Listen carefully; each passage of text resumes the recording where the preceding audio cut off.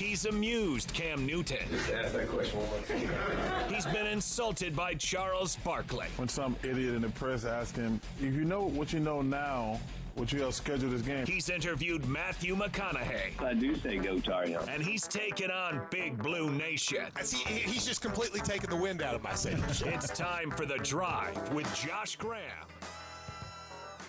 Once again, it is time for The Drive without Josh Graham. Josh is on his honeymoon.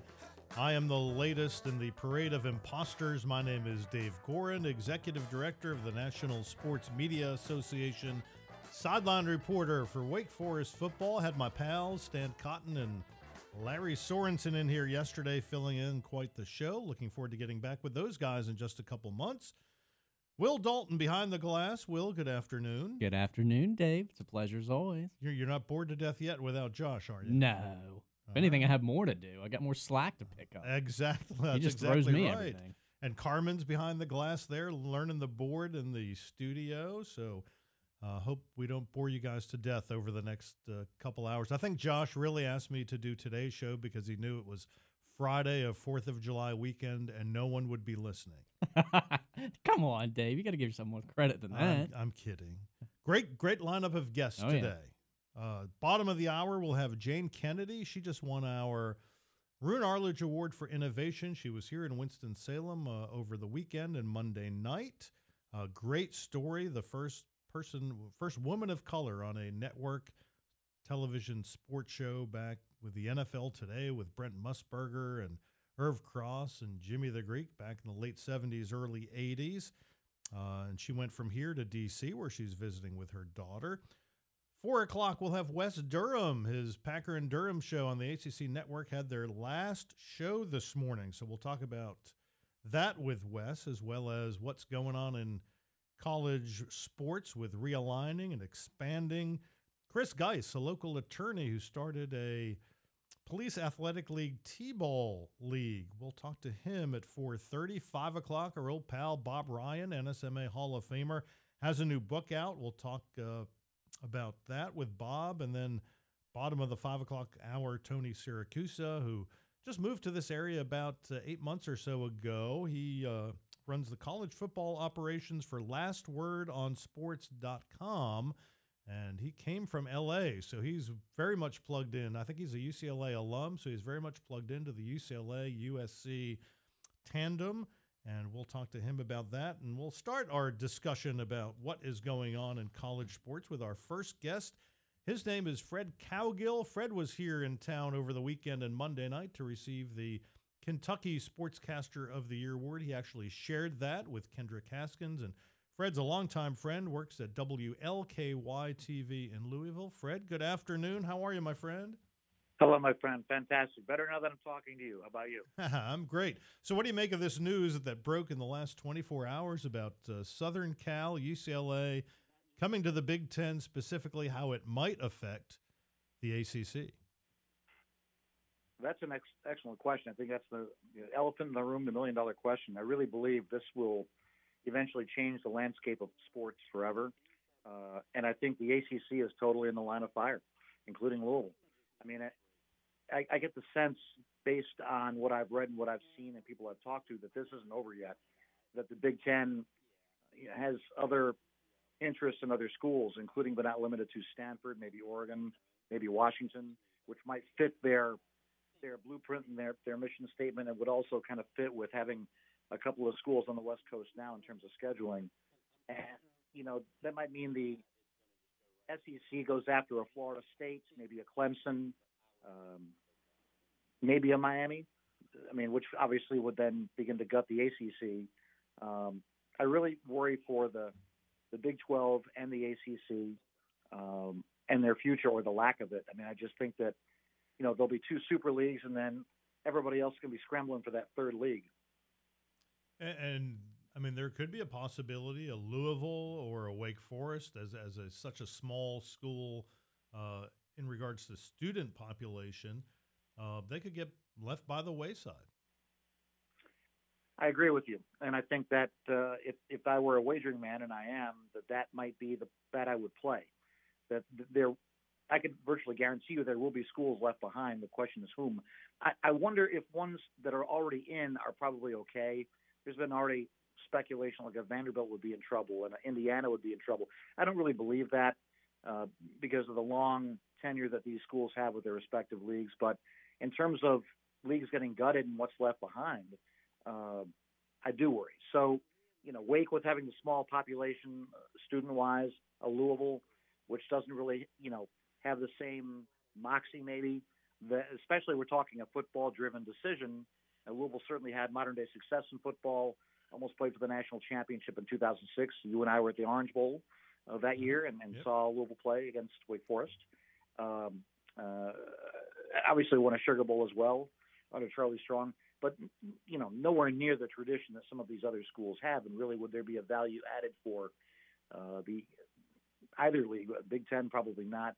SEC maybe, but Kentucky probably would not really want them to be in. So, Louisville could be out. There could be, and I think will be, a number of schools left out. What happens to Kansas, which has a very weak football program? Obviously, very strong basketball. Louisville, very strong basketball, although it's been under all sorts of NCAA, beatings recently, and is in the middle of one now, which has gone on seemingly since the dawn of man. I think it's year 5 now.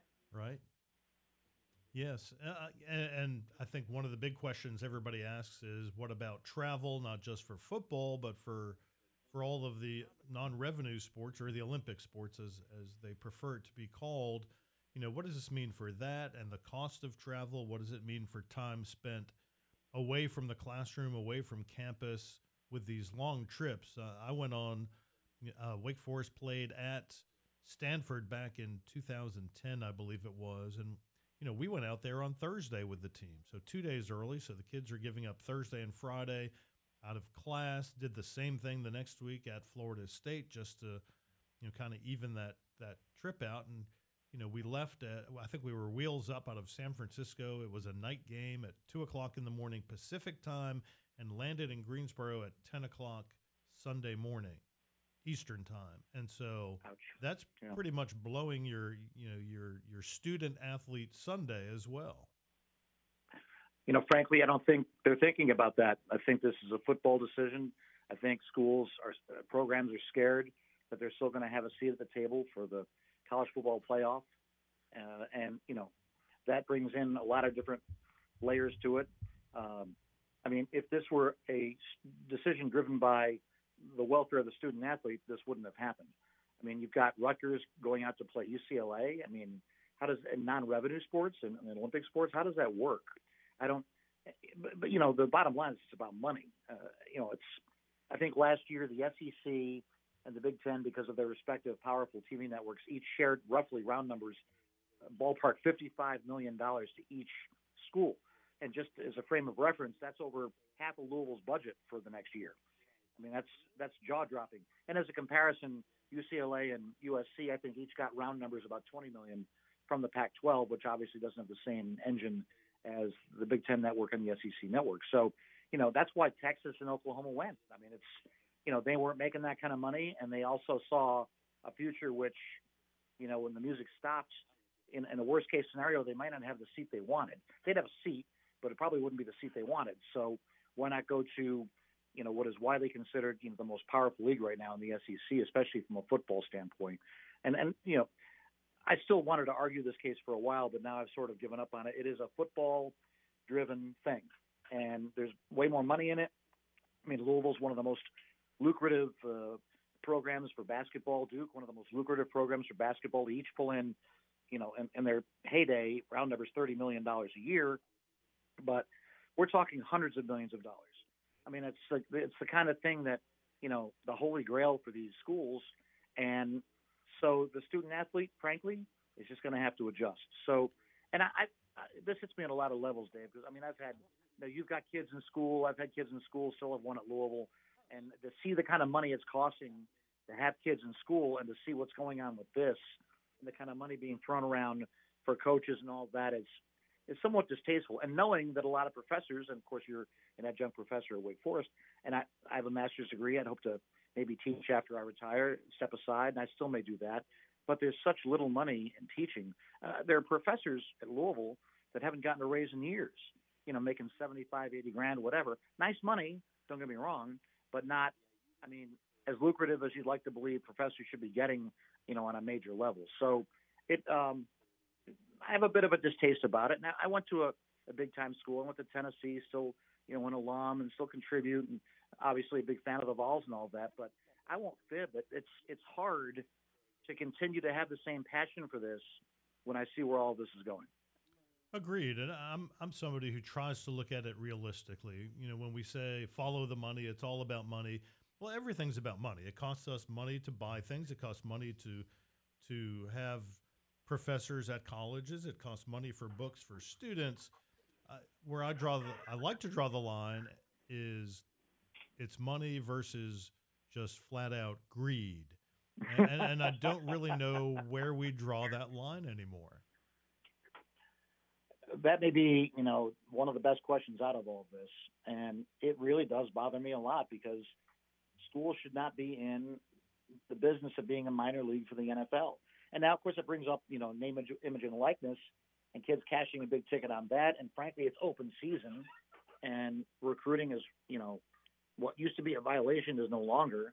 And, kids are going places and getting money that's just crazy just to be in college. And I'm all about the student athlete and getting what they deserve and all that.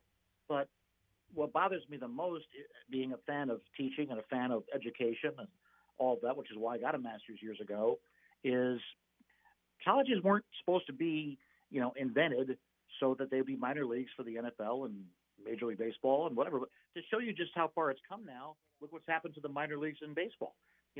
Major League Baseball bought everything and basically gutted a lot of the minor leagues because, at least in part, more and more we're seeing the quality coming out of college baseball. They don't need them anymore as much.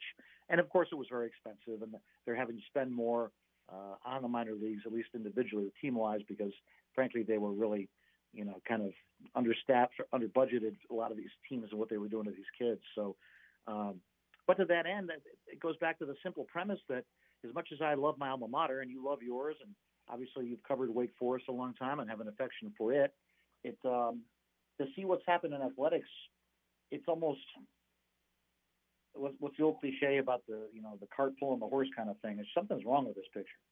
Yes, and for me, you talked about a master's degree and having one, and I go back to, and I'm not really sure where I'm going with this, but it's how did this all start? Well, there's competition. There is a free market society. If your team does badly, you want a coach who's better, so you have to pay that coach more. Well, now you need more money from the boosters. And you need facilities to keep up with the other teams in your conference. And so now you're going to need more money from the boosters. And now let's throw in NIL and the transfer portal. And it just seems like we have complete and utter chaos right now. A lot of the college coaches, football and basketball, were saying we need some kind of guardrails, just talking about the NIL and the transfer portal. And it seems like, not only have we blown through the guardrails, but we have been tumbling down the mountain. Right. It's like the Wild West. It's literally almost anything goes at this point. And finger pointing is going on and all of that. But there's no referee in this game. And people want to point fingers at the NCAA, and certainly I've had my own issues with it over the last 4 decades plus of my career. But I almost think that this model was broken to begin with. It's just a matter of time. It's almost like the intersection that doesn't have a traffic light until there are enough accidents where they put one up. And we're seeing, literally a train wreck going on right now. And it's just so disheartening in so many ways. This is, maybe I'm exaggerating a little bit, but I actually thought about the club models of Europe. That maybe we're getting this all wrong, or Canada with hockey, where the kid's a 16-year-old, he doesn't finish school, or if he does it with his junior team. And, in Europe, they have a basketball club, and it goes that direction. Soccer is club-driven. So the schools are not under the pressure of all of this. But the problem at the end of the day, as you touched on, is competition. And when you've got an Alabama, which has become so successful, and the business model, I think, for a lot of schools it should be, to see what it has done. This is a school, as you well know, that 4 or 5 decades ago had George Wallace as the governor of the state. had one of the worst images in the United States for all he stood for. And in a period of the last quarter century has gone from that end to being one of the most respected universities in the United States. Kids virtually standing in line to go where, and part of the reason why was they changed their mission. They became a national university. They went out and recruited kids from out of state and offered in-state tuition for out-of-state kids if they had good grades. And then the football team became part of the engine for that success. And suddenly it was cool to go there. And it kills me because I'm at another SEC school in the SEC as an alum, and I've talked to the chancellor at Tennessee about it. And its business model is different because the state of Tennessee has a lottery, and the lottery fuels a lot of the in-state kids going for a dramatically reduced price. And so their focus is on in-state. I'm like, we need to be diverse. We need to expand. Look what Alabama has done. And, people wonder, why are you spending all so much money on sports? Because Alabama did it, and suddenly the school is more successful than it's ever been. Mm-hmm. Absolutely. We need to take a break. Can you stick around for a few more minutes on the other side? Absolutely. All right. Fred Cowgill, WLKY in Louisville, your Kentucky co-sportscaster of the year, joining us here on The Drive without Josh Graham. Dave Goren filling in. We'll be back right after this. Now comes the moment you have all been waiting for. All right, whenever you're ready. This is The Drive with Josh Graham. Dave Goren in for an easy listening Josh Graham, who's on his honeymoon. Will, is he still in Asheville? Do we know how long he was going to be there? I think he was only going to stay in Asheville a couple of days. I think he's headed to the Caribbean. I forget where specifically. Turks and Caicos. Turks and Caicos. Right? Both right. Turks and Caicos. That's right. Not one or the other. That's right. Will Dalton producing for us this afternoon. Dave Goren sitting in for Josh, and we're joined by Fred Cowgill, one of our two Kentucky Sportscasters of the Year, who was in town over the weekend through Monday. And we were talking a little bit about college expansion, the chaos that it is. And Fred, they just announced the 3-5-5 new scheduling model for football, and all of a sudden no one remembers that. Point taken, and so true. It's hard not to be distracted by this, especially, in the ACC, where there's already reports that there have been feelers out to break the promise that all of these schools have made to stick together through, I think it's 2035 or whatever, which seems a bit disingenuous. I thought college was supposed to reach for something higher. I'm a bit Pollyanna about it, but I've always admired colleges. It's from the time I was a kid and wanted to go to college and wanted to play college athletics. I sort of put that whole business model on a pedestal, and sometimes you'd rather not know the backstory and the reality of it. But it's the reality is, here's schools that have made promises to stick together for a long time, and now seeing what they're seeing, they may be panicking that they're going to be trapped. And I'd like to believe there are other answers to that. Maybe they should stick together and then try to get the remnants of the Pac-12 or, become the coast-to-coast conference. But there you go. Why not? So it like the old grocery stores, the A&P, Atlantic and Pacific, right? Exactly. There is another way out of this besides, abandoning ship and heading for, it's all every man for himself kind of thing. Aren't we supposed to have each other's backs? At least that was the agreement they made. So, and I remember when Louisville signed it all, but, and I forget the legal term that they use, but the basic idea of it is that these ACC members will stick together for, I think it's till 2035. Yes, the grant of rights wasn't that the term? Yeah, yes. They had that, and then the ACC, Pac-12, and Big Ten had this supposed alliance. Right. That didn't last long, did it? No, and that was a handshake agreement. At least I'll give it that. Although, isn't that your word? Isn't that supposed to mean something? No, not today. It doesn't. No. All I know is, had I known that I was volunteering to fill in today, and this was coming down the pike yesterday, I guess that's pretty good timing.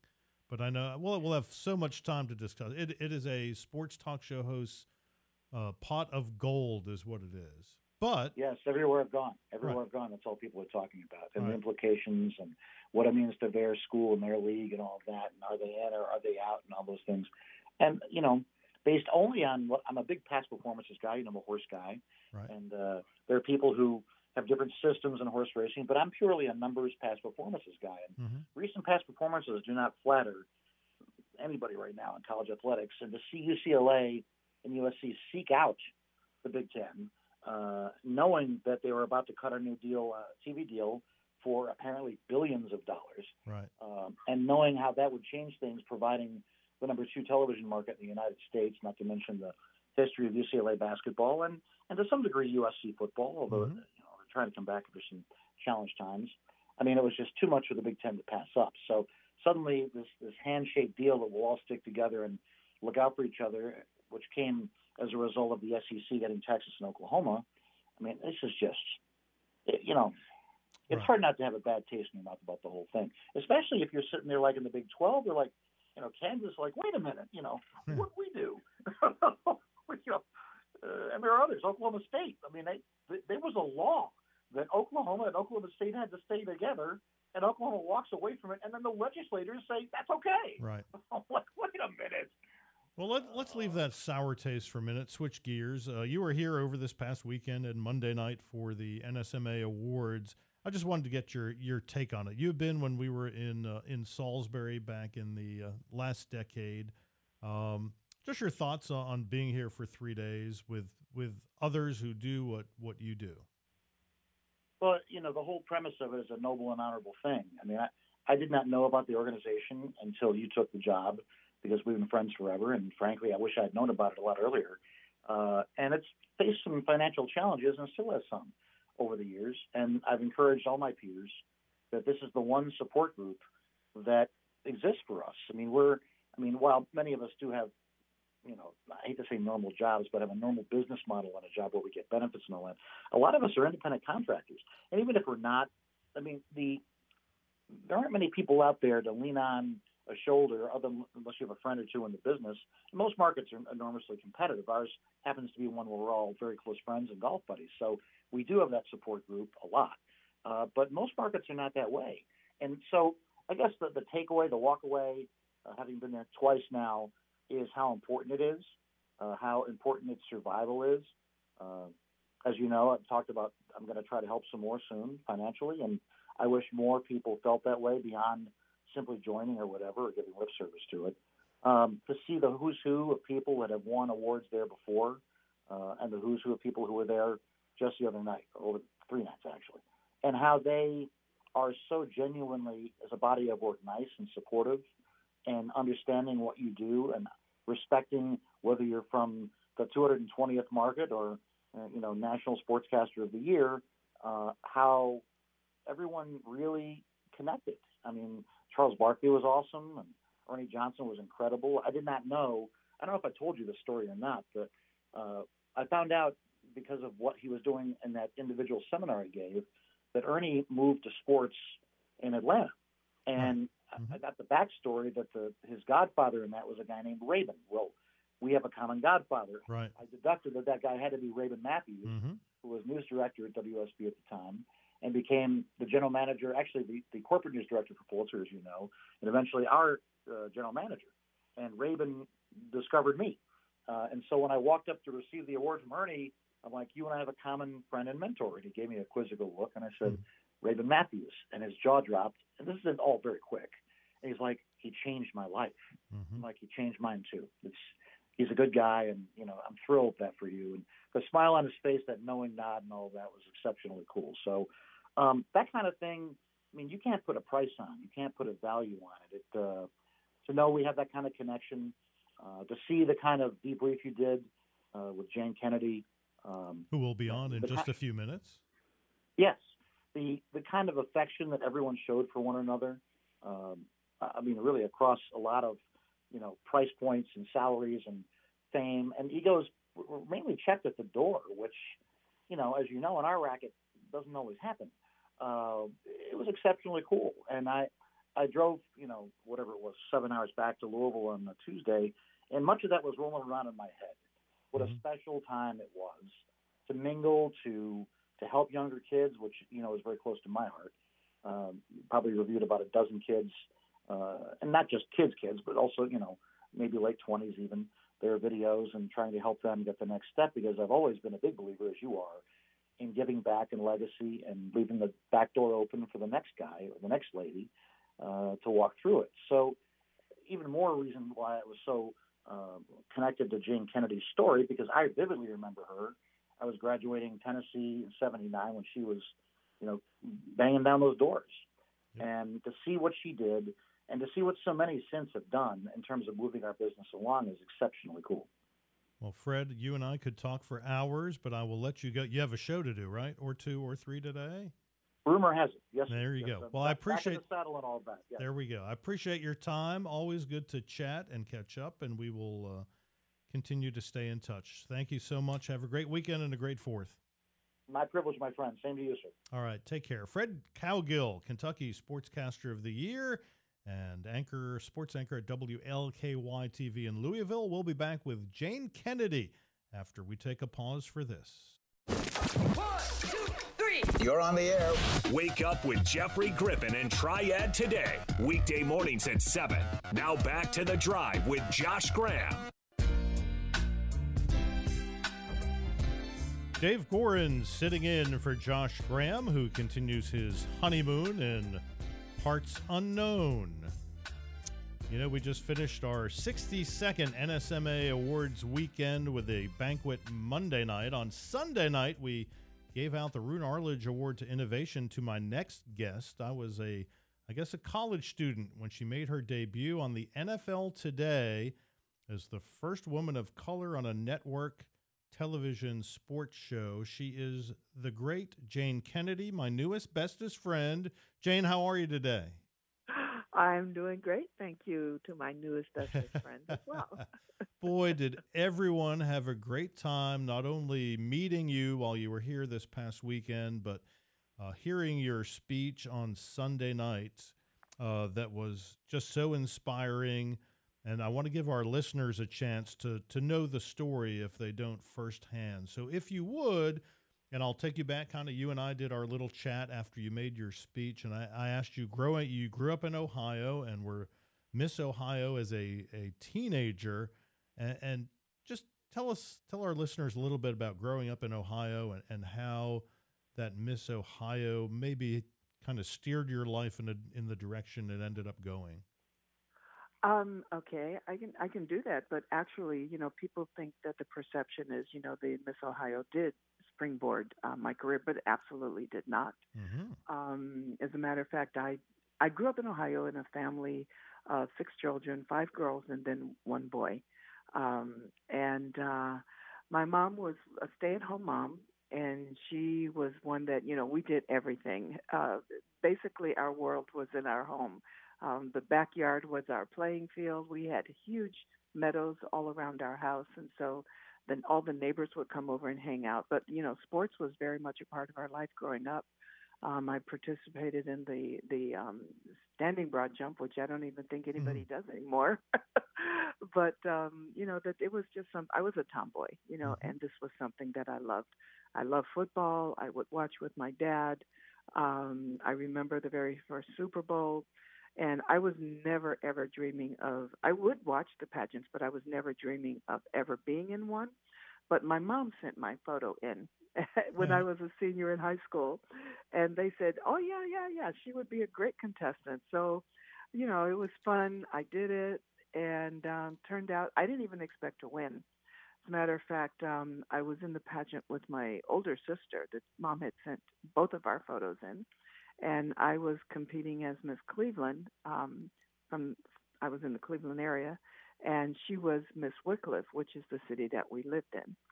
And so I had already picked out who I thought was going to win. And when they announced her as the first runner-up, I literally turned around on stage, and I'm looking at all the girls, and I said, well, who are they going to pick? Surprise. My sister nudged me. She said, Jayne, they're calling your name. They're calling your name. But it was definitely not on my agenda. But it was fun. It was a fun thing to do.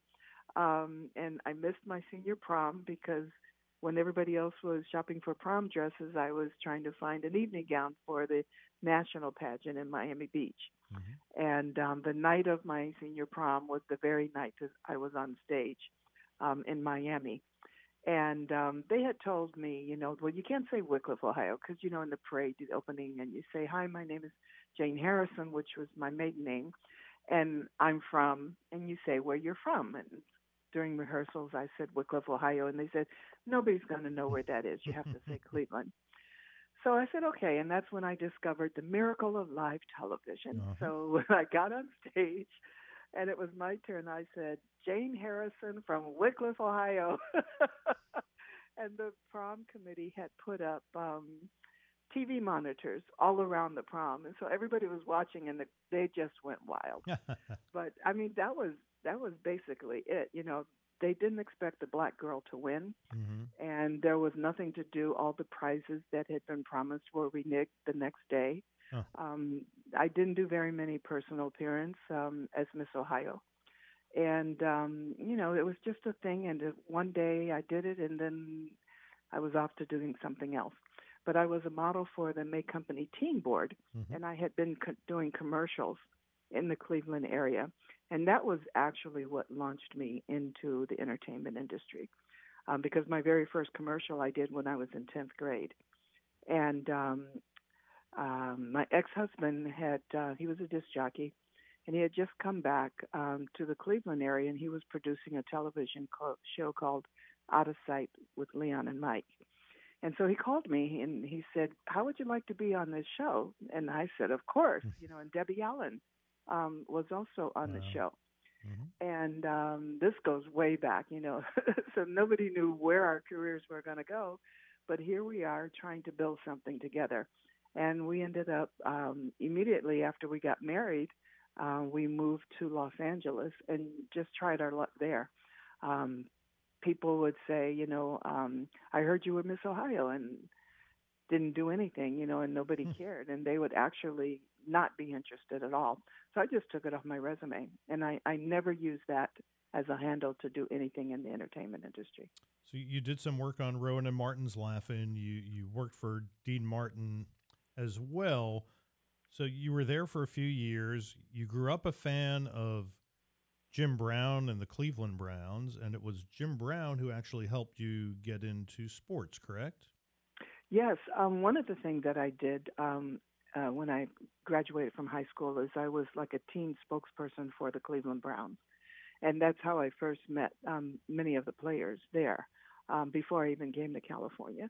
But when flash forward, that was 1970, so here we are now in 1978, and I had heard that they were looking for someone to replace Phyllis George on the NFL Today.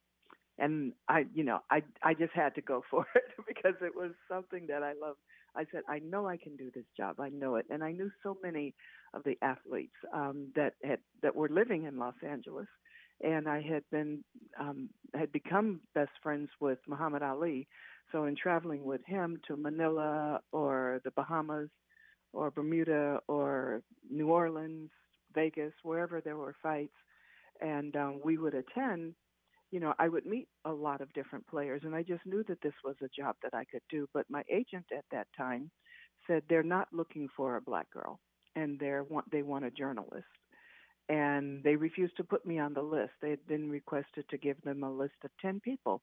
Well, CBS turned down all 10, and the next time they asked for another list of 10, they turned those down 3 times. They turned down the submitted list of 10.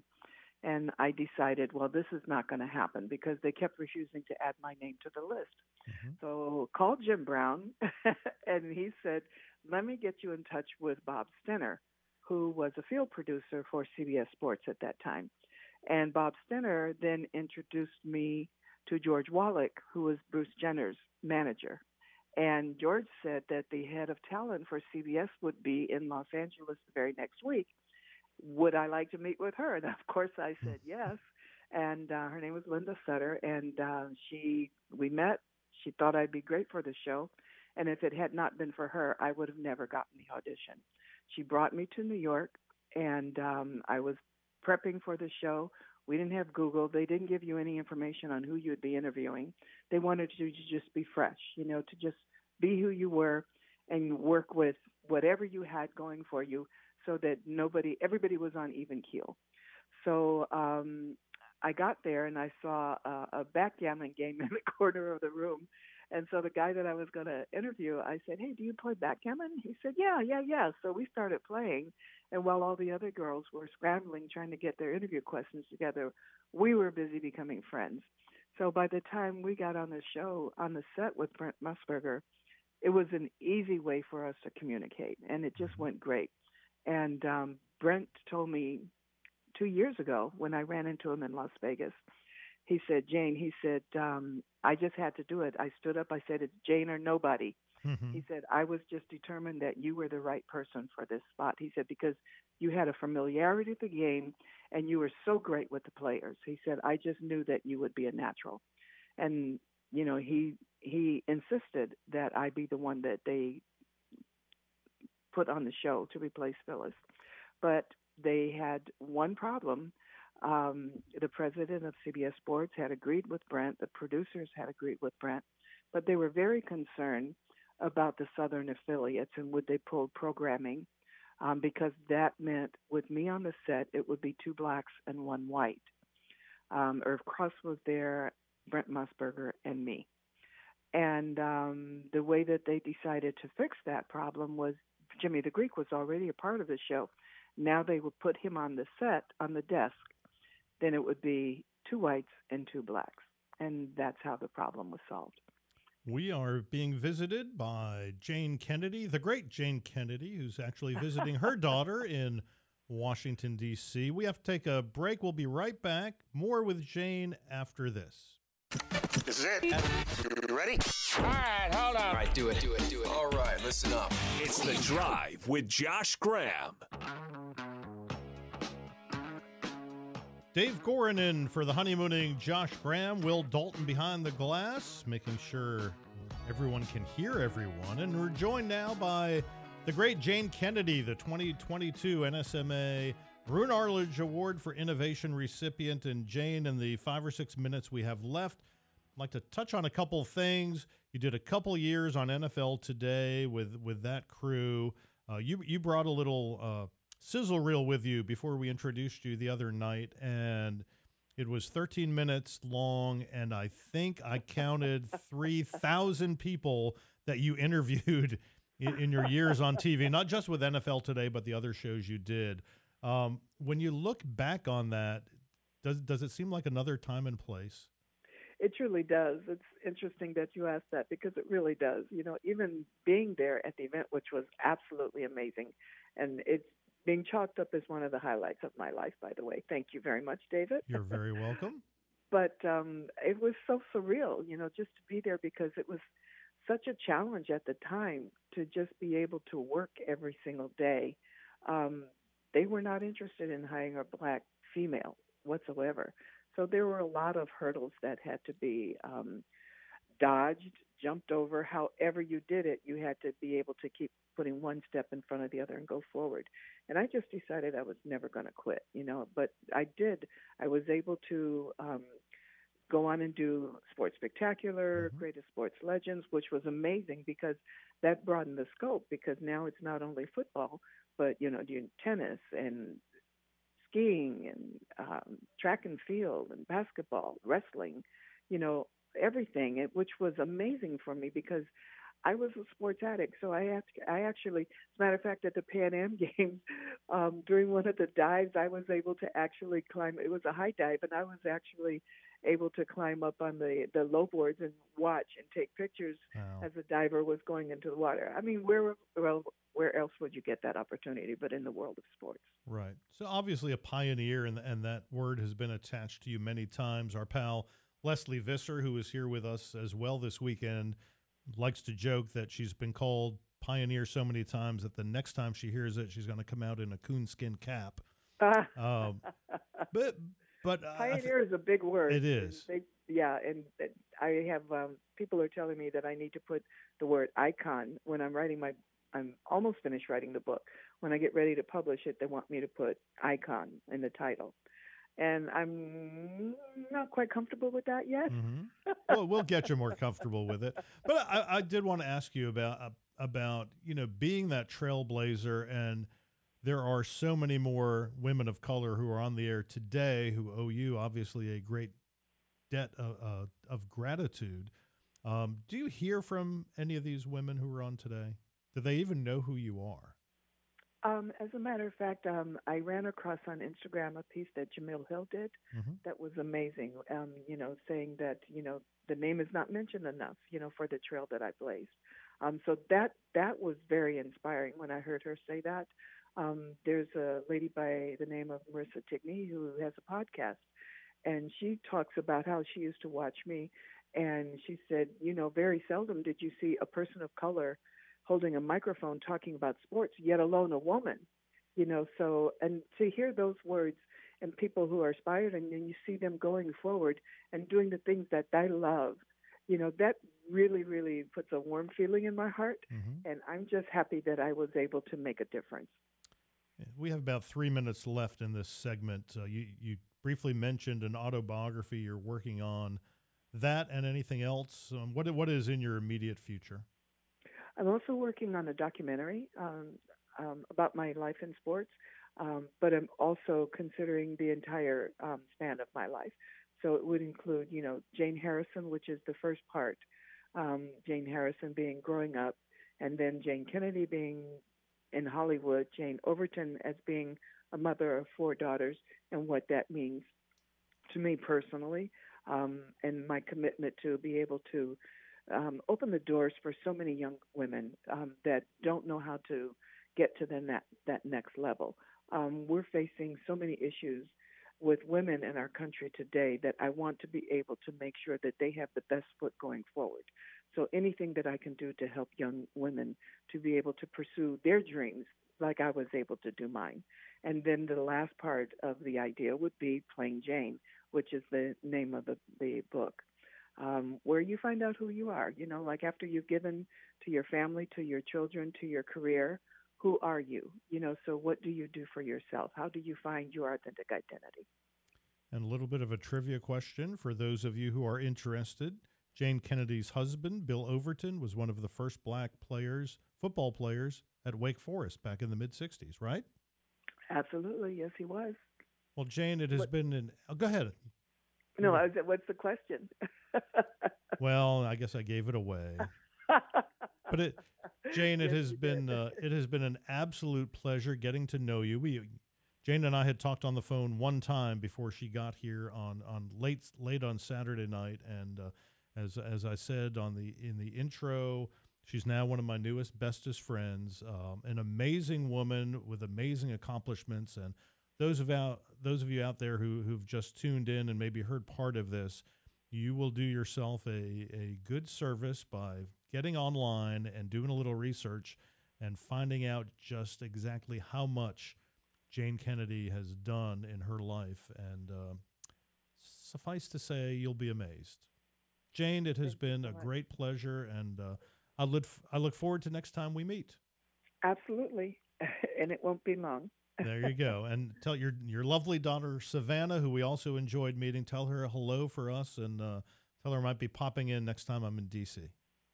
Okay, great. And the other ones, I have to mention their names as well. Please do.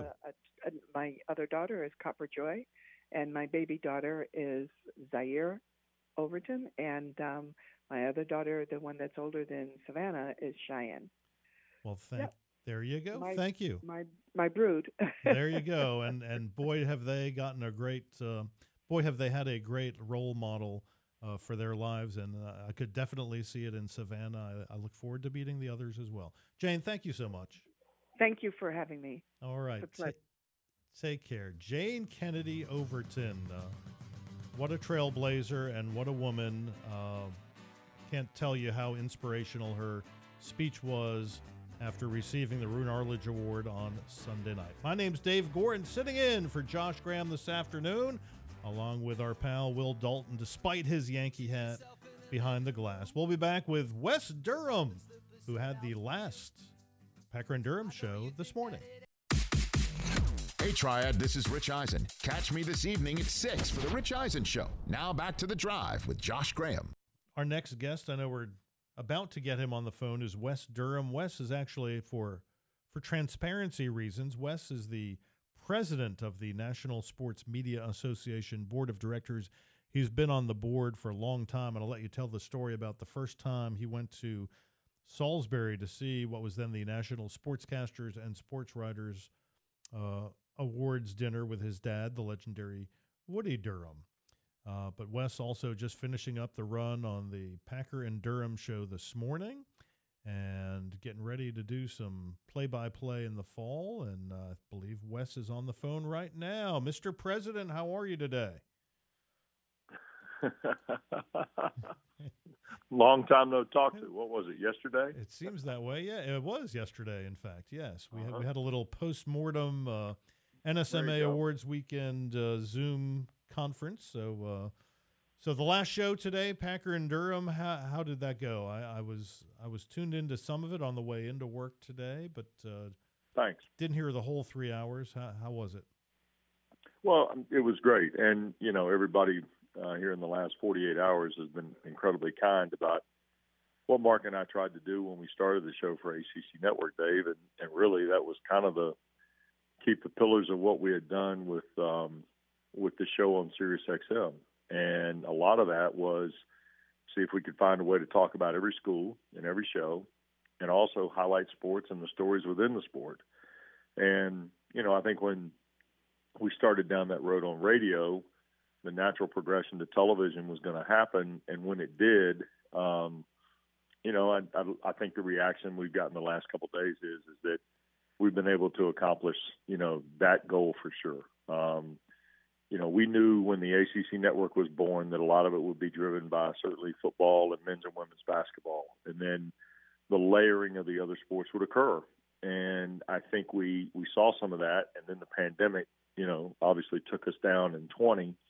But when we came back in the fall of 20 and were able to piece together football and those fall sports that we had become accustomed to play in those championships in the fall were pushed to the spring, I actually think it did something for field hockey. I think it did something for men's and women's lacrosse. I think it really did a lot for, certainly the soccers and things like that were already kind of established. So at the end, for us to be, applauded today in some respects or lauded, if you will, for what we had done covering all sports, I feel like we did a pretty good job then in 659 shows. I would concur with that, listening to it almost every day on my way into work. I would obviously the plurality of us are interested in football, men's basketball, baseball, women's basketball. But there are an awful lot of kids who work awfully hard at their sports. And even if you're not if you're a parent of one of those kids, you are interested in that sport. How much more of an appreciation for those other sports do you think you and Mark gained from doing this show and 659 episodes and talking to those field hockey players and coaches and tennis players? Yeah, sure. I think a lot. I think we developed relationships and in some case friendships with some of them. Young girl that played soccer at Florida State now has started her television career after a year in Europe, Kristen McFarland, who, reached out to me when she came back to the U.S. and was trying to get started in the business and how it would go. I think we've also been treated to exemplary success. For instance, like what Kim Llewellyn and Jerry Haas did this year in Winston-Salem with women's and men's golf at Wake Forest, right? Right. What Dan Brooks has done for years with Duke in women's golf, what Karen Shelton has done. And for me, talking to not only those players but also those coaches was revealing. There's certainly more respect. I tell you, the person who we've enjoyed talking to probably as much as anybody in that role or in that light would be Charlotte North, who played field or lacrosse at Boston College. Right. Two-time winner of the Tewaaraton as the best female player in the country. And, Charlotte was just spectacular when she was on the field, and she was incredibly genuine when we talked to her. Same with Aaron Matson at Carolina. And I'd say the Heidley brothers who wrestled for NC State, became favorites of ours. So there's all sorts of different, portals that you go into do something like that. And it was fun. It was a good time. And, you know, I said this on the show today. We can't thank the administrators, the coaches, the staffs, and certainly the student athletes at each institution for being as cooperative and supportive as they've been really since we launched on the 19th of August in 2019. For those who don't know, Wes Durham, our guest right now. Wes is not only a voice of football and basketball on ACC Network, or FACE, I guess, Packer and Durham show, also the radio voice of the Atlanta Falcons. He's one of I guess a handful of radio guys, or actually both, who do a college game on Saturday usually, and then an NFL game on Sunday usually. Do you have any good stories from trying to get from one to the other? Oh, geez. Yeah, outside of sitting in a car on a Seattle street, and the policeman told me I couldn't get out of the car because it would break a city ordinance if I did to walk to the press box. No, I have no other good stories. Look, knock on wood, the Falcons play West Coast Week 2, West Coast Week 3 this year, and I'll have to make that Saturday-Sunday jump as it stands right now and try and get to those games. And to be honest with you, it's been something where I feel very fortunate, incredibly supportive from the Falcon organization. From the day that I joined them in 2004 and I was still doing Georgia Tech, Mr. Blank and Rich McKay have just been sensational to me, and incredibly supportive of the work I do. And then, Georgia Tech, and then to work with Fox and Raycom for 6 years, as you know, doing ACC packages for them, they were incredibly supportive, from Rob Reichley at Raycom to, Todd Mahennet and all the people at Fox. And it was just really, it was great. And then to come to ESPN and, Brian Yarrow and Steve Ackles coordinate all their college football, and those two guys, I mean, they already have the dates in question, that are going to be tricky jumps for me no matter where I go. We'll take that 11 a.m. kickoff, please. Yeah, well, in some cases, that's exactly what it takes, believe it or not, right, is to have the 11 a.m. game or, something of that ilk. And so that part has been great, and the support from those guys, and that's what it takes. I mean, if you don't have all that together, you're not going to make this happen. So, and you're your own traveling secretary, right? Huh? You are your own traveling secretary. Yeah. You're the one who's responsible for, planning those routes and the airplane tickets, et cetera. Absolutely. Yeah, absolutely. I have, I work with the folks who you have to work with to a degree in the light of planning, but on the whole, I'm identifying the flights that I have to have. Absolutely. And then once you get there, how does that work? And so, in the last year when the Falcons, because of COVID protocol, we couldn't travel on the team charter. We couldn't stay in the team hotel. We had to find our way into the stadium and out of the stadium. From a transportation standpoint, that became a major situation. And people say, well, tough break, right? Yeah, you still get to go to the games, but when you're on the ground, in some cases 3 hours before kickoff for the first time, in some cases 2 hours before kickoff, you got to find a way to make that work. And it gets a little tricky, especially in today's world. And with the protocols in different states, you weren't sure what you could do. And so you kind of had to stay abreast of some of that as well. Talking to Wes Durham, the chief cook and bottle washer of all things ACC, as well as the Atlanta Falcons. And we will continue our chat with Mr. Durham after we take a little break for this. All right, I think all the levels are set. Showtime. Now? Right now. You're on The Drive with Josh Graham. Josh Graham enjoying his honeymoon this week and next, I believe. Dave Goren sitting in for Josh. Talking with Wes Durham, our pal, who was here over the weekend into Monday night, I guess into Tuesday morning with our 62nd NSMA Awards and National Convention. Was also our MC for the big awards banquet on Monday night. Wes, your impressions of the weekend and how that went. Well, I hope everybody had a good time. That's number one. The hospitality, I think, was terrific. The people in the community, especially in Winston-Salem, who've helped us bring the organization to this community have been really terrific. And I'm looking forward to seeing, through the work we have of our board and the volunteers we have in the area, what that would look like, as we continue to grow.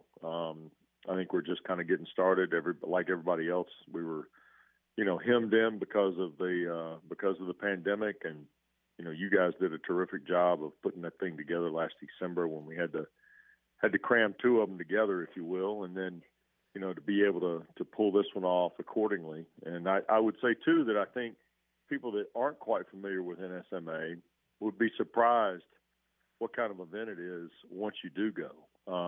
And I think you can share this as well as anybody can there locally. It's probably one of the most underrated events in Winston-Salem every year from the standpoint of who's in the room and the people you actually get to interact with. And I thought we were fortunate to have Scott Van Pelt, Jeff Passan, and Ernie Johnson, and these folks be such welcoming national winners. And then our Hall of Famers were great with Jackie McMullen and Curry Kirkpatrick. And, that's just the kind of reward you get for supporting kind of local charity, local event, and that kind of thing. And so I'm hopeful that as we move forward to the next event in June of 23, we'll be able to showcase even more Winston-Salem to NSMA membership, but also show them terrific hospitality as well. I'm proud of the event. I'm proud of the event in Winston-Salem. And I think it's continuing to grow very nicely, and I want to see it continue as much as I can. Yeah, thank you for the job you did on Monday night as MC, despite Curry Kirkpatrick's 29-minute monologue after his acceptance of his Hall of Fame plaque. We kept the train moving pretty well, so thank you for that. We've got about 5 minutes left with Wes, because, as you might imagine, he's a very popular guest today with the news that broke yesterday of the another explosion or implosion as it relates to college, mostly football expansion. Just want to get your take on that quickly. Dave, I think we'd be, crazy to think that there won't be more. It's going to really depend, though. A lot of these leagues, and the USC-UCLA situation is unique because they're out of the media rights deal when they make the move to the Big Ten. So they don't have to pay a get-out-of-jail card type fee. I've been asked a lot today from across the country. I've gotten a lot of texts in my travel today about the ACC. And I would tell you right now that for any of the 14 fully vested schools in the Atlantic Coast Conference, it would be pretty tricky and prohibitively, from a cost side, very costly to try and leave this league. The media rights deal is pretty airtight, as I understand from talking to legal people who have seen the document. For me, I'm not terribly concerned right now. But then again, I didn't think USC and UCLA would subject themselves to joining the Big Ten. But I understand that the Big Ten rights fee does start with a B and not an M. So there's that. I would add this. The Notre Dame thing, the speculation on Notre Dame is going to continue until Notre Dame says something, one way or the other. Correct. And the fact Notre Dame's not talking is of note to me, because I think Notre Dame is in a tricky spot here. They clearly would have to, pay an out fee to leave the ACC. I think David Hale has written about that today at ESPN.com, and David's done a really good job of kind of qualifying all this. Nicole Auerbach, our friend from our NSMA board, has also done a great job. But all that being said, I think we're in kind of a holding pattern on a lot of college athletics here.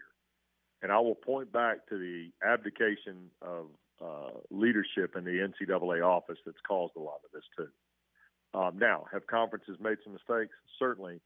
But the tragedy in this in college athletics is going to be what Mark Emmert has done the last 10 years as president of the NCAA, because nothing has happened in Indianapolis to progress these sports along accordingly, and it has really forced the issue of the schools themselves at the highest level to fend for themselves moving forward, and that's what you're seeing.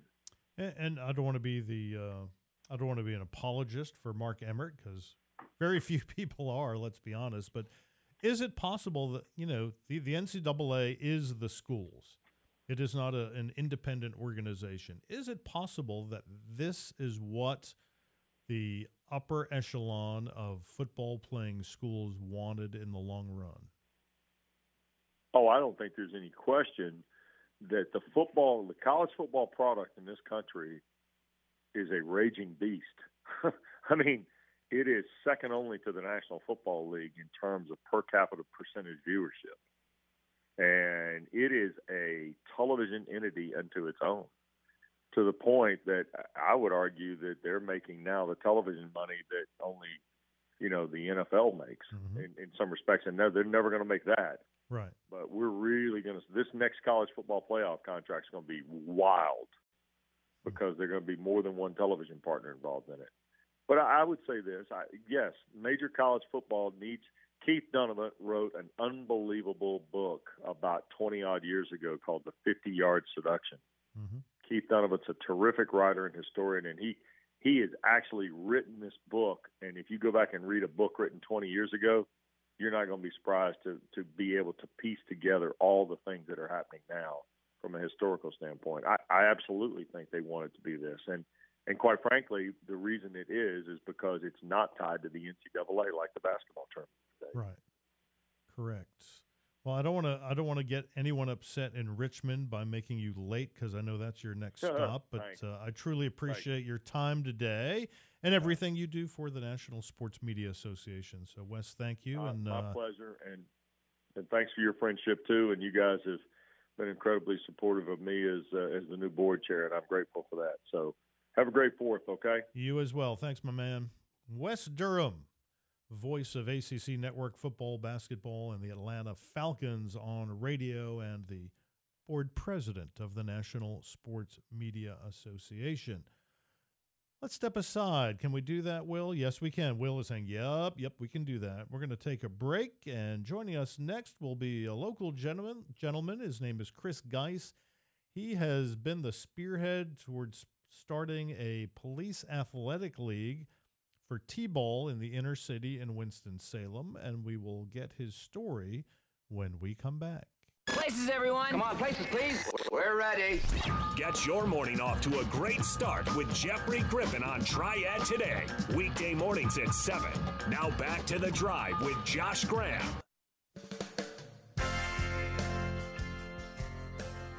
Dave Goren, I'm going through reverse puberty. There we go. Dave Goren. I'm so excited for our next guest. Sitting in for Josh Graham, who is, if you haven't heard, on his honeymoon. Yeah. In Turks and Caicos. So good for him. Just wanted, before we get to Chris Geis, a couple guests have alluded to the fact that Charles Barkley was at our awards banquet on Monday night in Winston-Salem. And I'll tell you the story of how that happened. Curry Kirkpatrick, legendary Sports Illustrated writer who went into our Hall of Fame, at the Final Four in New Orleans, asked Charles if he would present him for induction. And Charles said, I'll get back to you. Let me check. And so it took him a while to get back to Curry. In the meantime, Curry asked Leslie Visser to present him, so she was there, and then asked Bob Costas, who did a little video. So he had 3 people to present him, and Charles didn't get back to him until about 5 weeks ago, and told him he was clear for that night and he would come. And so I said to Curry, well, let me know, does he need a hotel room? Does he need a ride from the airport? Where's he flying into? And then he didn't get back in touch with Charles. So at one point we posted on social media, we, in capital letters, think Charles Barkley is going to be at our awards weekend, but we really weren't sure. Talked to one of the Turner Sports PR guys a couple weeks ago, and he said he had talked to Charles 2 weeks before, and he said he was coming. So still, we weren't completely sure, but I was about 90%. And then on last Saturday, I was texting back and forth with Leslie Visser, and she said she had been texting back and forth with Charles, and he was coming. So at that point, I was talking to our last guest, Wes Durham, and Wes said, now, I'm not being funny about this. I'm being serious. Do you think we should get some security for Charles? And I said, I think that's a really good idea. So Monday morning, I made the call, and we had an off-duty policeman there pretty much all night with Charles from the time he got to the convention center, just in case. And I had told one of the other Turner Sports people who were there with Charles that we had done that. And he said, you know what? You won't even need the person, because Charles is a man of the people. And yes, sure enough, Will, you saw it firsthand. Oh, yeah. Every single person who asked for an autograph got one with a smile on his face. Of course. Every person who asked for a picture got one with a smile on his face. Not only did he show up at the banquet and do his presenting with Leslie Visser, which was hysterical. Mm-hmm. He also came to the after party and stayed till 1:45 in the morning, and no one who was near him bought their own drink. Yeah, that's what B-Dot was telling us. And so it's funny, Friday night, I was sitting at the hotel bar with our Iowa Sportscaster of the Year, Keith Murphy, and his wife, Jenny, and this was before most everybody got to town. Only a couple of people came in Friday night. And I was saying, hey, do you remember the story of how when Charles Barkley threw a guy through a plate glass window? And I thought it was in Milwaukee. That was actually when he broke a guy's nose. Yeah. But that the plate glass window thing was in Orlando.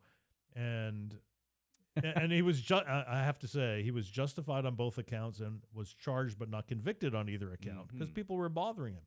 So anyway, I said to Keith Murphy, I said, here is your next sports talk show segment. Who would you like to throw through a plate glass window? So if any of our guests don't show up on the phone, we have a segment to do, Will. And maybe when Josh gets back, you can suggest that to him like it's your idea. I will write it down. So our next guest is someone I would not like to throw through a plate glass window because every other time we have lunch, he buys. Welcome, Chris Geist, to the show. Chris, how are you today? Hi, Dave. And thanks. I would endorse heartily what you said about Charles. I sat next to him at the dinner the other night, and he was the nicest guy in the world. You're right. He was about the last guy to leave because everyone wanted a picture, and everyone got a picture. Absolutely. Everybody should be like that. So Chris is a longtime friend of mine. He is an attorney in Winston-Salem. And Chris, tell our listeners, if you would, about this T-ball league that you have spearheaded. Thank you, Dave. First of all, I really appreciate being invited on to the show, and especially being interviewed by a person of your stature around the country. And I hope your listeners realize how important you are in this industry. So now I'm buying lunch next time is what you're telling me. The next 2 or 3 times, hopefully, yes. That should count for that. Although I bought our friend Jimmy Quander, a former Deacon football player, lunch today at our favorite restaurant downtown. All right. But I wanted to go back and tell you how I got this idea for starting this T-ball league. We had opening day yesterday at Rupert Bell Field, which is in East Winston, off about a block off MLK Avenue, 10 blocks from Union Station, where Hank Aaron signed his first professional contract back in the 1950s. About 8 years ago, I was watching the Little League World Series, and I was captivated by a team from Philadelphia which was led by Monet Davis, the pitcher who became a girl who became the Sportswoman of the Year for Sports Illustrated. Mm-hmm.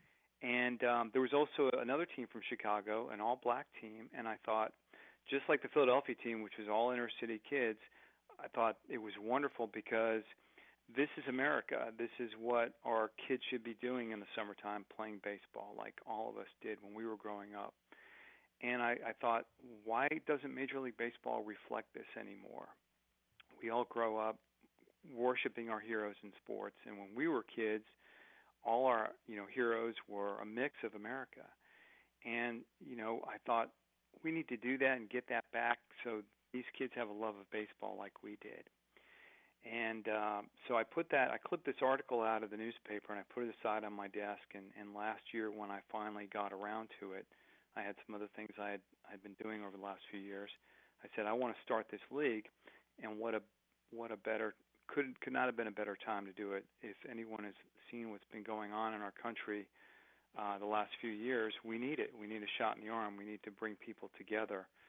And I thought, well, how am I going to do this? So I spent last summer calling around. The first person I called was a guy named Steve Bandura, who was Monet Davis's coach and did this thing in Philadelphia.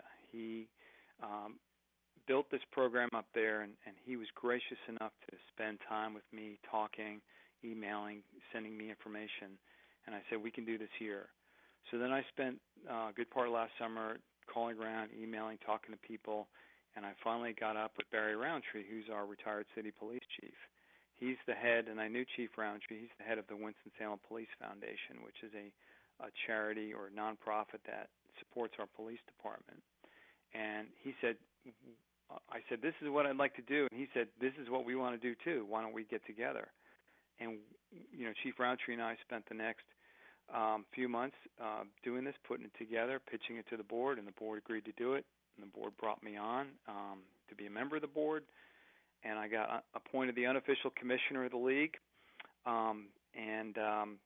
We decided we would run it out of the Anderson Rec Center, which is on Reynolds Park Boulevard, right across the street from the golf course, because they have a program there where kids play basketball and run track and do other sports, and they're there all summer, but they're not playing baseball. And we've had 100 kids sign up, and thanks to Bryant McCorkle, who runs the rec center, is a great mentor and great person with the kids. We put together 10 teams. And what we're going to do is we decided to start early. We have kids from 5 to 8 years old playing t-ball for one season, and we're going to run that out for 3 or 4 years. And then when they're 9, 10 years old, we're going to branch them out into pitched baseball, regular baseball, and then keep going until they're 14, 15 years old, and then hopefully keep the younger kids coming in. So these kids will have something to do all summer, and they'll appreciate the game. They'll love the game like we did when we were growing up. We're going to have police officers be coaches and umpires. We had some out there yesterday. Our police chief was there yesterday supporting us, and I can't say enough good things about the support we've received from the city of Winston-Salem, too. Rupert Bell Ballpark has not had baseball played at it for over 25 years. And I talked to somebody who played there over 25 years ago, Josh Howard, who was an All-American at Wake and an NBA star. And he said he played baseball there, and he would love to see it going again. He came out of the Anderson Rec Center as well. So over the winter, Brian McCorkle of the Rec Center and I went out and found this field, and I thought, this is our field of dreams. This is a diamond in the rough. It's in a little disrepair, but we can fix it up. And we called the mayor, and the city got right on it. William Royston, the Parks and Rec director, put a crew on it, and it was beautiful yesterday. They rebuilt the field, the fencing, the dugouts, the bleachers, the concession stand, the water fountains, the bathrooms, everything. It was sparkling yesterday. And we put 10 teams out there, and we had baseball. It was just a magical day. Very, very good day for the city. Talking to Chris Geis, a local attorney who spearheaded this police athletic league in Winston-Salem, starting with t-ball for a few years, and then the hope is to graduate these kids into regular pitch little league. We're going to step away, take a break. We'll have more with Chris Geis, talk some baseball and some other stuff, as Chris and I do almost weekly at lunch. Stay with us. You're listening to The Drive without Josh Graham. Introducing the world's greatest entertainer, the hardest working man in show business. Ladies and gentlemen, the star of the show. Now back to The Drive with Josh Graham.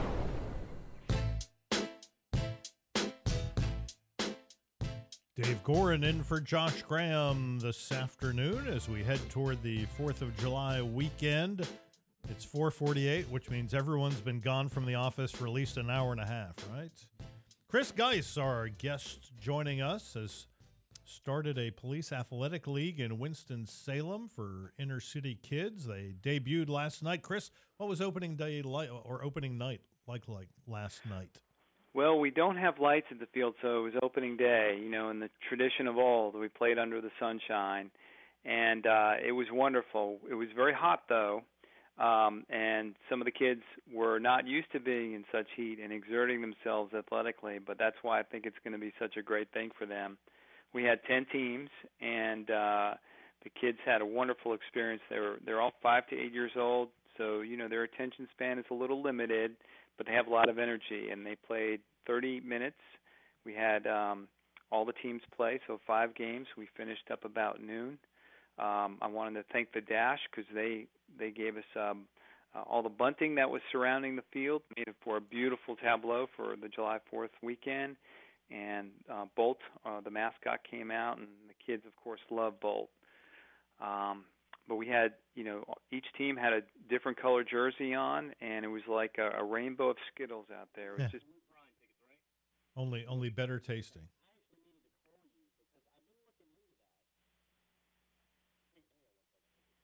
Still there, Chris? Yes, I'm still here. Yeah. So anyway, let's move on to you know, you and I, we have lunch. We solve the world's problems, or at least try to. Why do you think this idea brought so many facets of the city and the community together? Well, I think because I hate to be corny, but my favorite movie is Field of Dreams. I think because baseball is America, and people recognize that. It brings people together because of the love of sport, the teamwork, the history, the tradition. And people realize this is a good thing for many reasons. The kids are going to have great role models in police officers, and we had students from Winston-Salem State who are out there as well.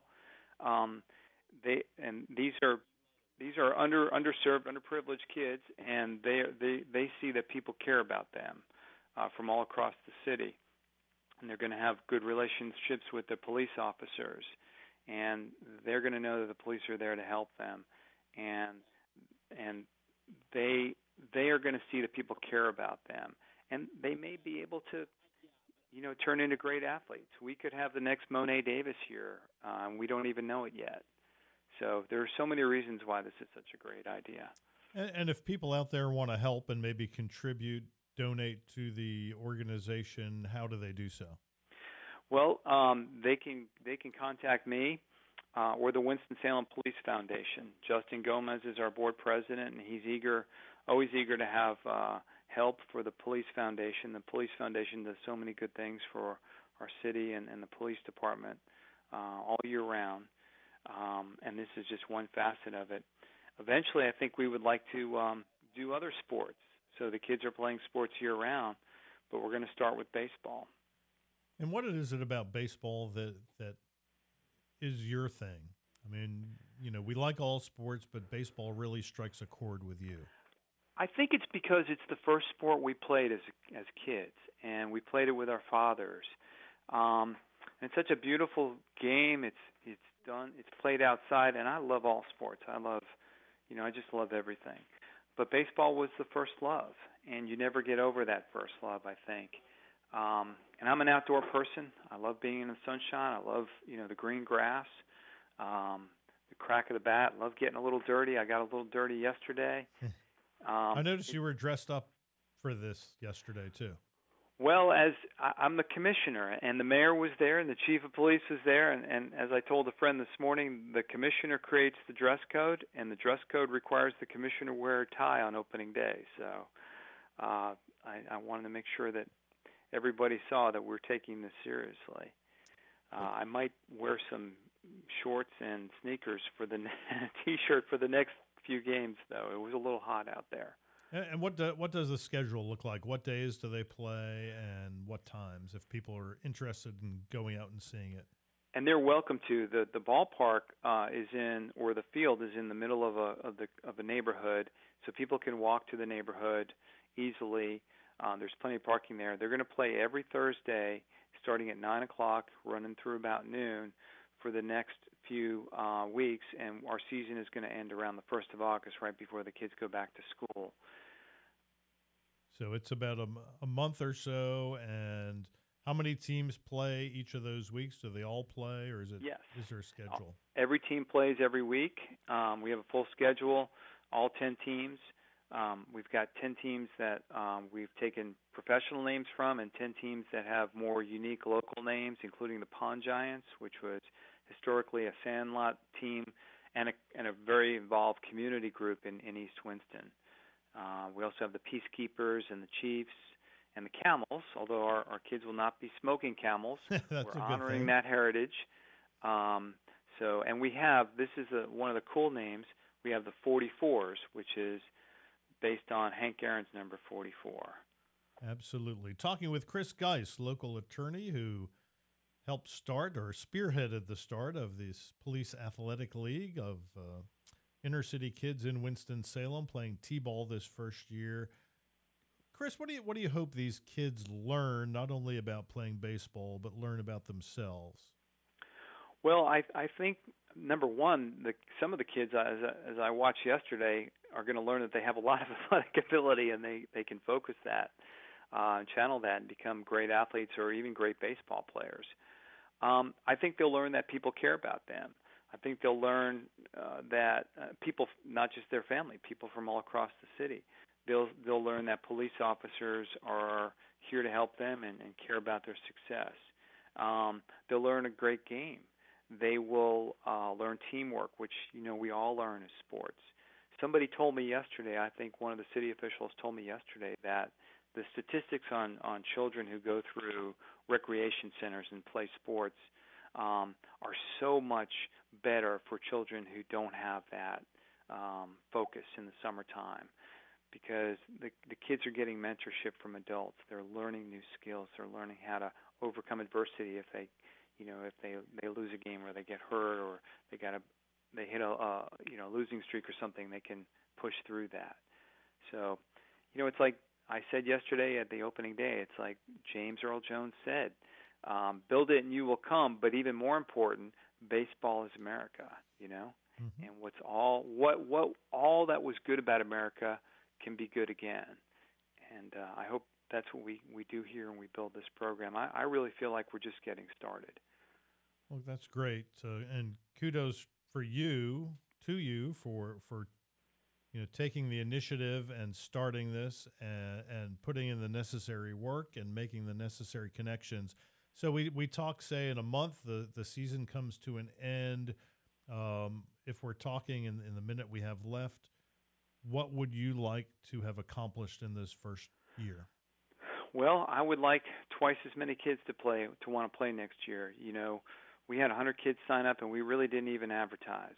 So next year we want even more teams. And we want the kids to tell their friends and the kids' parents. And there were a lot of parents out there. It was really beautiful to see all the family members out there because they were excited too.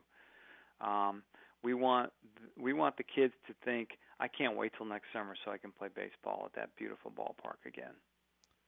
Well said. Chris, my friend, thank you for joining us this afternoon. I wish you nothing but the best. I need to get out there and see some baseball, and promise you that I will before the season is over. And who's buying lunch next? Well, I think we agreed you're buying the next few lunches, but I meant what I said about you.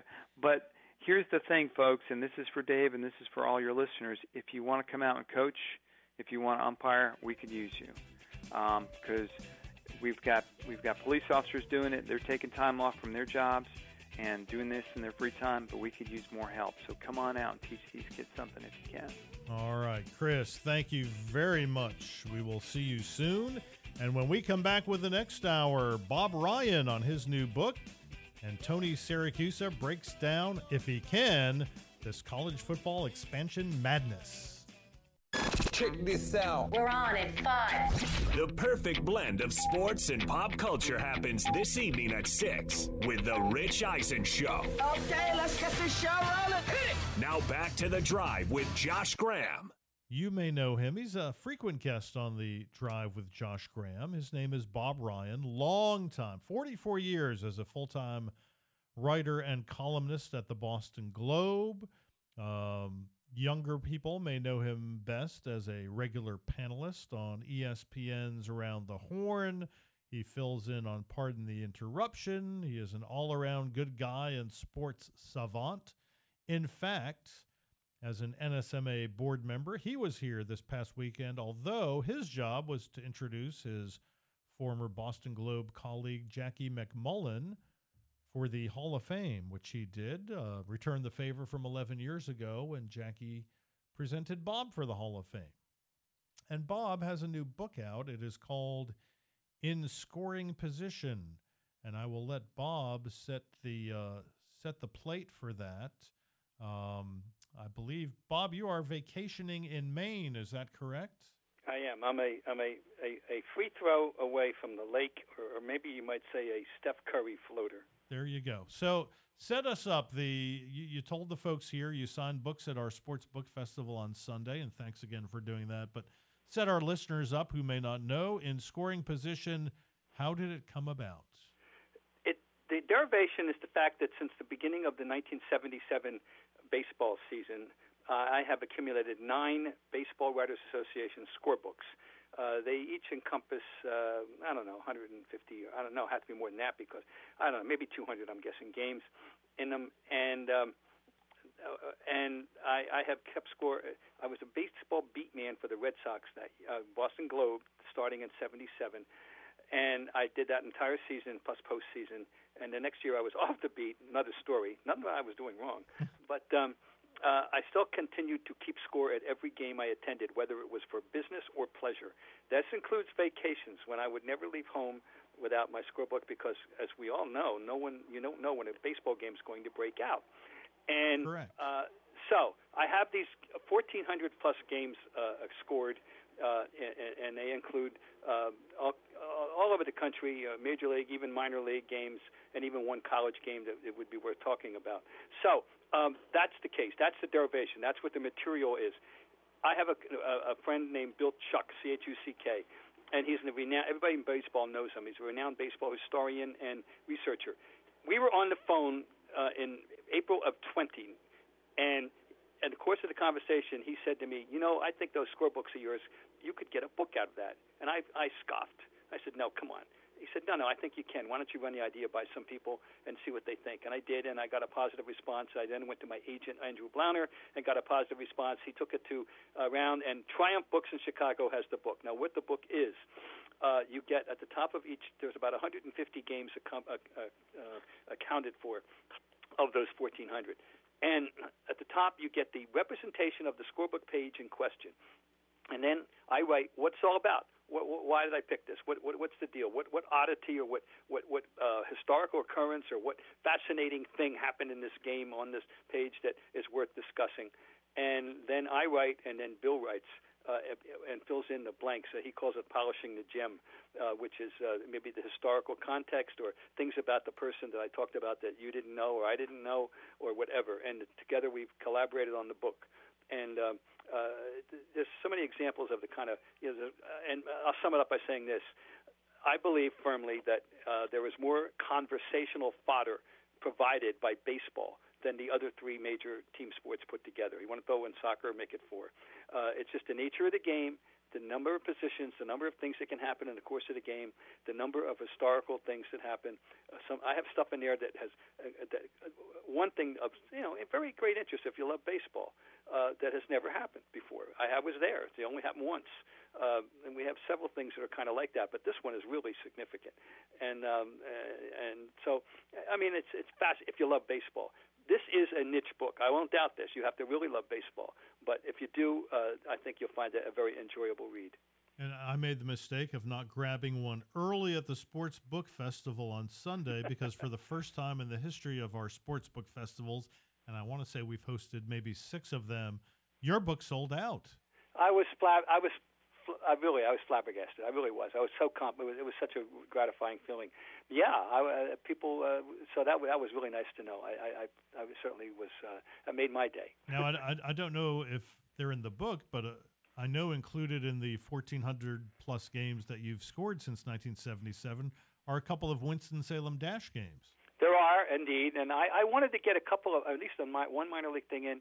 I don't know. We hashed around what to do. But we never did. But there were one of the ones I wanted to do, by the way. I covered a game in Columbus, Ohio, in which the winning pitcher, the game was a complete game in an hour and 55 minutes, and I thought that was significant in and of itself. But it's the only sub-2-hour game in there. There's another game in their book that has a 2-hour on the nose game. Tom Gordon pitched for the Red Sox. Anyway, yeah, I have been to the Dash. Of course, you know my firm belief that they are the most misnamed team in America. They should be the hyphen. That's right. Well, you and I are on the same page on that one.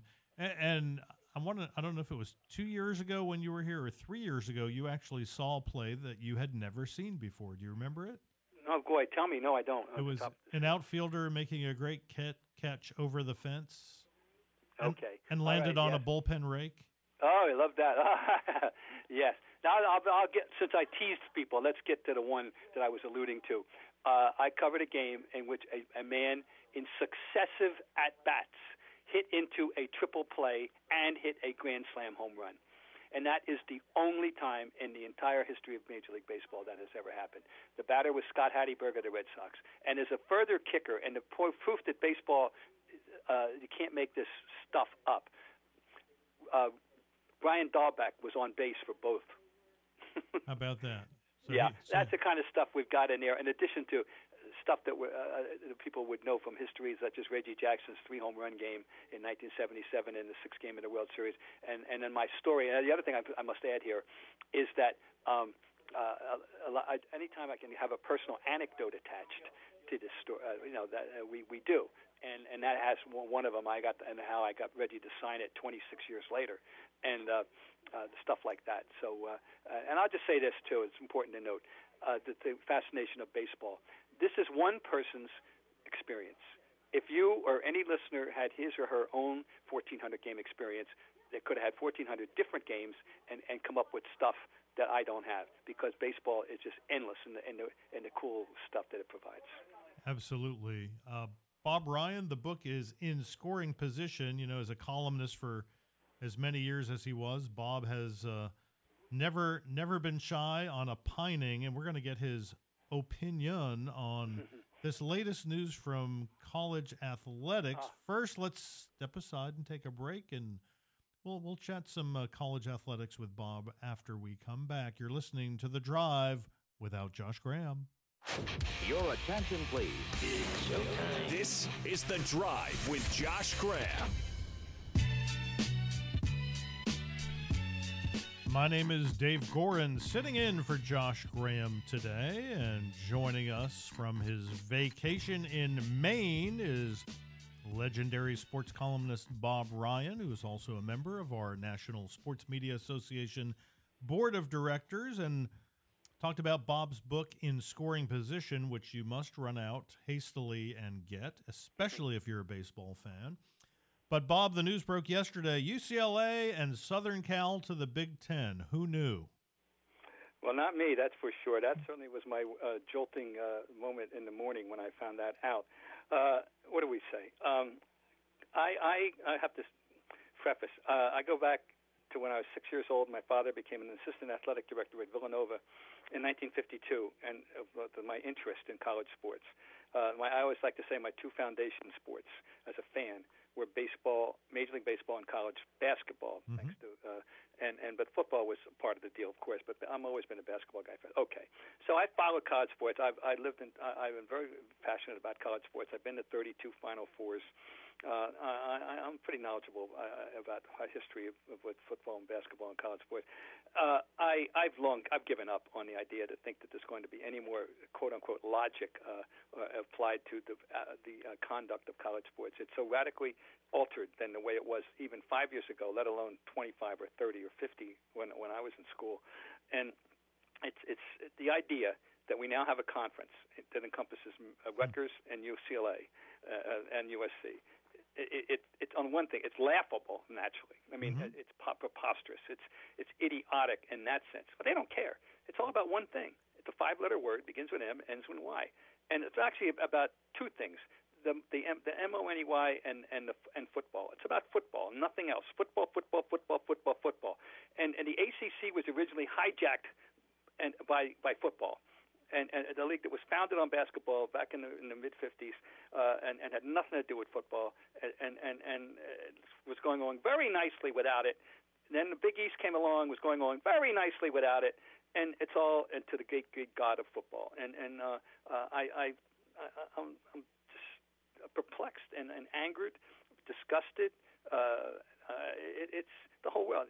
Throw in the NIL, which you knew was going to create incredible issues, and not good, and none of them good, and then the transfer portal, and everything. The whole thing is completely shattered. It's crazy. I'm very distraught. It's chaos, and that last S is the $. Yeah, it's wild, the wild west. Everyone knows it. I can't. Here's the thing, Dave. I can't. Now, you're very involved in the wake, and you're like, I can't imagine anyone wanting to coach in this atmosphere, and either football or basketball. I can't imagine why you want to be recruiting and stealing players and saving and guarding your own because of the transfer portal and the madness that recruiting was enough of a crazy world, and now the whole thing is absolutely, I don't know how anybody would want to even remotely get involved in it right now at all. I can't imagine. And perhaps why we saw Roy Williams leave a year ago, Mike Krzyzewski and Jay Wright leave. Jay Wright at age year. 60 and vigorous and sitting on a having a nice thing going at Villanova and giving it all up. You know damn right well that he said, I don't need this anymore. And the loss, of course, is to the sport and to the profession. But this world is absolutely askew. It's crazy. I don't know. And then the idea too that the NCAA, of course, was always reactive, never proactive, and you had to know something like the NIL was coming, and when it did, they weren't prepared. And now we got a deal where this state has that rule and this state has the other rule, and they don't know what to do with it. And I mean, it's just now scheduling. Oh, yeah, I don't know. Who cares? I mean, that's now. What about minor sports? What about non-revenue sports? You know, what about the wrestling team? What about the swimming team and the new conference, the new Big Ten? It's nobody cares, you know, because it's all about the money that they owe. They're also gaga about the money, and good luck to them. And when it comes to academics, I mean, you went to Boston College, which is a small, high academically minded institution. I cover and have been here in Winston-Salem, Wake Forest, which is likewise. I went to Syracuse, which occasionally pretends to be. I'm kidding. I'll tell you, they did admit a story me. I always tell Dave. Yes. That about this difference between then and now. When I was at college, we had a wonderful player named Terry Driscoll, and who wound up being the fourth pick of the 1969 draft, and was the MVP of the 1969 NIT when the NIT meant something, and was a wonderful college player. And he went on to become eventually the athletic director at William & Mary. He's just retired. A terrific guy. Anyway, a wonderful player. Bob Cousy was the head coach of my 4 years at Boston College. So one year, Terry, who was a pre-med major, right away we're talking about science fiction today, right? Right. He was a pre-med major, and he had a lab scheduled one year, one of his courses, that conflicted with the proposed practice time that Cousy had. So what did Cousy do? He changed the time to accommodate Terry's lab. Now, this is in 1965, 6. Okay. I mean, how just irrelevant is that discussion today? He was a student, believe it or not, a good one. And he did not become a doctor, but he was a pre-med major and a sincere one. And eventually he became a professional basketball player and later an athletic administrator. But the point is that Bob Cousy altered the practice time to accommodate his players' need to go to a lab. You know, you think Nick's doing that? Nick Saban's doing that? You think Dabo's doing that? You think Lincoln Riley's going to do that? You think? Well, they don't have to worry about it because it's not going to present themselves to them. But this is where we were there. And by the way, we were pretty good. We were 117 and 37 in my 4 years. We went to 2 NCAAs and 2 NITs, as I said, when that mattered. It wasn't like we were some stiffs. We were good. Right. And I think Terry Driscoll belongs in the College Basketball Hall of Fame, by the way. And so anyway, that's the world. That sums up how far we've not come. We've regressed. Well, and you know, coaches have that kind of control, and as you mentioned now with NIL and the transfer portal, you know, let's just say that there is a pre-med major who is playing for your team, and you don't move that practice for him. He's now all of a sudden going to another school. Yeah, right. If he can find someone, sure. Oh, yeah, they're all fine reasons.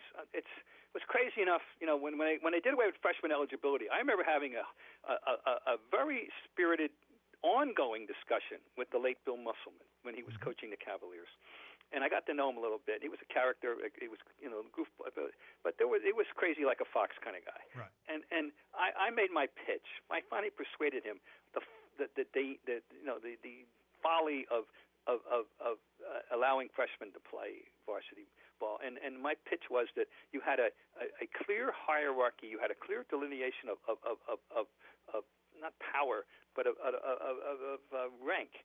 And you had to earn your way, you had to, you know, defer to the upperclassmen when everybody went 4 years. And that first year was good, and the reason they did it was academics. They could get their academic feet wet, and then they could play varsity basketball. And, of course, you know, that's unheard of now, unimaginable just to think of that Kareem Abdul-Jabbar, then he was Lou Alcindor. You know, they would have won the national championship in 1966, not UTEP. You know that. Right. You know, Texas Western then. They would have won. They would have had 4 in a row. But anyway, they couldn't play. But the point is, I remember having that discussion, and he finally came around and said, I think you're right. Well, that was a moment in and of itself. Anyway, we have come a long way, and I think we still have a long way to go to find out how this all shakes out. And just as we had that flurry of conference realignment and expansion a few years ago, I think we're in for another one. And my hope is that the Boston Colleges and Wake Forests of the world don't get left behind.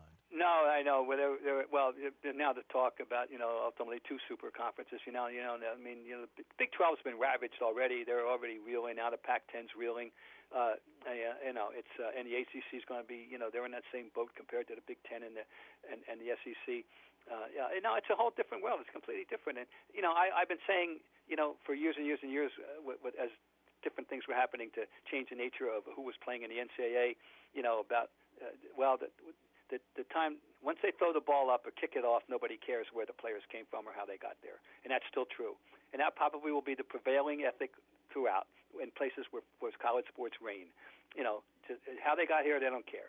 If you're suiting up for us and you're good, we love you, and we don't care, anything else. And I think that's they know they can rely on that mentality with those diehard enclaves, the Tuscaloosas and the Lexington, Kentuckys, and the Lawrence, Kansases, and the Clemson, South Carolinas, where college sports reign, and that's the world they're addressing. So, but before we go, yes, I must take this advantage, Mr. Goren, to thank you on behalf of the membership of the NSMA for another wonderful weekend put on. I know what and to do it with a no turnaround time after doing 2 and 7 months was remarkable. I'm going to tell you, the word of mouth, we all had a wonderful time, and you should know that. And it was a great event and over the weekend, and Winston-Salem should be proud to have you. Well, I certainly appreciate. I'm going to be like Scott Van Pelt was during his speech on Monday night. I'm just going to be mature and say thank you very much. Thank you for all you do for both NSMA and sports fans everywhere. He is at Globe Bob Ryan on Twitter. The book is in scoring position. And if you ever want to have a conversation about sports, Bob Ryan is your go-to guy. On vacation in Maine, not that you need these 2 words of advice from me, but here they are. Lobster, blueberries. Enjoy the rest of your vacation. All right. I hear you. Thanks, Bob. Take care. You're on the air. Wake up with Jeffrey Griffin and Triad today. Weekday mornings at 7. Now back to The Drive with Josh Graham.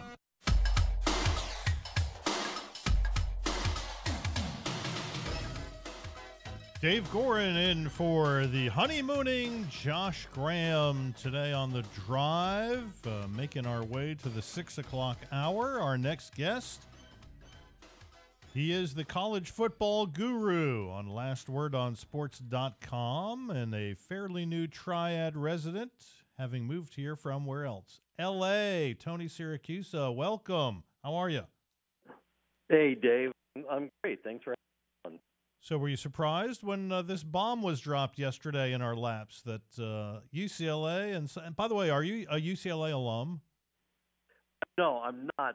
I covered UCLA for our publication last college football for the last 5 years. And, so I've been in bed with the Pac-12 and UCLA in particular. And, look, it was a random day in the summer, before media days start to kick in next month. And I was out running errands, and all of a sudden my phone started blowing up with people asking if it's true. And I started to dig into what's going on. And I was floored. You know who else was floored? George Tony, before 12 commissioner. I apologize for interrupting. We're having trouble with your signal. We're going to try to hang it and call back and see if we can get a better signal. We'll get you in 1 sec, all right? All right, so Will, work your magic. Say your magic words. Abracadabra, make the phone line come in clearly, and we'll call Tony back and get him back on here. Tony, as you may have heard, covered UCLA and the Pac-12 and has moved here, so he knows his stuff in regards to the Pac-12 and probably the Pac-10 and Pac-8 before that. So we're going to try to get him back here and get a good signal and hear from him. Have about 15 minutes or so left in the show, so we're going to get a quality 15 minutes from Tony. If you were baseball fan, couple games going on. Blue Jays leading Tampa Bay and the Cubs leading the Red Sox. They're in the middle of both those games. And now Will tells me Tony is back on the line. Tony, can you hear us okay? Hey, I can hear you guys great. Oh, now you sound clear as a bell. So if you don't mind just rehashing what you told, because I apologize, but our lines were crossed there and didn't quite hear everything you had to say. But you covered UCLA and the Pac-12. I did, yeah. I've covered the Pac-12 for the last 5 years and UCLA as well. And so, yeah, I was stunned yesterday. I was just out running errands because, this time of year you usually get a quiet week or two in the college football world before the conference media days start up in July. And so I'm just, out. I'm doing what I usually do in Charlotte, which is get lost since I've only lived here a few months. And my phone started blowing up with people asking if the story was true. And then I saw the story, and I was blown away. And one of the things I said earlier you may have missed is the other person who was blown away was Pac-12 Commissioner George Kliavkoff. I bet. He didn't find out until yesterday morning. He found out when the media started calling him for a reaction. And, he even put it in their statement, yesterday or last night, that they were surprised and disappointed. And again, this caught them off guard. One of the interesting things to think about is it was a year ago that the ACC, the Big Ten, right, and the Pac-12 formed this three-conference alliance. And I don't think at the time Kliavkoff could have imagined that, Big Ten Commissioner Kevin Warren was going to come pillage the Pac-12 for some teams. And at some point we will learn the how it happened or how it came to be, but I have to imagine there are some bruised feelings among the members of the alliance, quote unquote alliance. I think there, right? Yeah, so much for the alliance, right? It really didn't last very long. I mean, if you look at George Kliavkoff was actually named Pac-12 commissioner a year ago today. Been happy anniversary, right, George. So there's got to be a lot of fallout from this because one, I don't think anybody thinks that this is over with regards to the Pac-12. You can't lose. Can UCLA and USC be replaced on the football field? Of course. Can the conference replace the number 2 media market in the country? Yeah, not so easily, no. Right? I mean, you've got Seattle, you've got the Bay Area with Oregon, you've got a large chunk of the Portland market, but that's not the same thing. And it's happening at a time when the conference really goes into its next network TV negotiations in about 6 months. And this obviously plummets the value of the conference when you lose the Los Angeles media market. And so all the rest of the schools have to be sitting there looking at what kind of haircut are they going to take on the next deal. The current deal already isn't very good. Right. The next deal is now going to be even less without the LA media market. So I think it's not inconceivable that Oregon, Washington, and the 2 Bay Area schools, Cal and Stanford, are looking at their options right now. Or how about the Arizona teams? I mean, they could be just left in the desert. Yeah, they look, if Oregon and Washington go, you really start to look at the dissolving of the Pac-12 conference. Right. With everybody else. And I don't know where Oregon or Washington are going to go. I'm not necessarily suggesting to go to the Big Ten. I know the Big Ten reportedly said today they're kind of in a holding pattern right now, waiting to see what Notre Dame's going to do. That's fine. This isn't really about how many schools the Big Ten or anyone else adds in terms of numbers. It's about the media deals. Right. Because that's what everybody is living off of right now. And who knows how streaming and streaming rights will factor into Correct. These next deals down the road. You look at the Pac-12, and you talked about Washington and Oregon, which are the, if you will, state schools in their state. I think maybe Arizona State's a little closer because Washington State, Oregon State, let's face it, from the East Coast perspective, are afterthoughts. Stanford. They are from the West Coast perspective right, also. Right, and Stanford, a high academic, probably the highest academic standing school in the league, and Cal isn't very far behind as the state school in the state of California. Will they end up forming a partnership with the Big 12, and then we'll have that big West Virginia Oregon State rivalry to go along with UCLA Rutgers, right? Yeah, look, it's possible, and I think again, everyone's got to look at their options. Really, right now, if you're the Pac-12, and about an hour ago, George Kliavkoff or his office released a statement saying the 10 remaining schools have approved the idea of looking at expansion.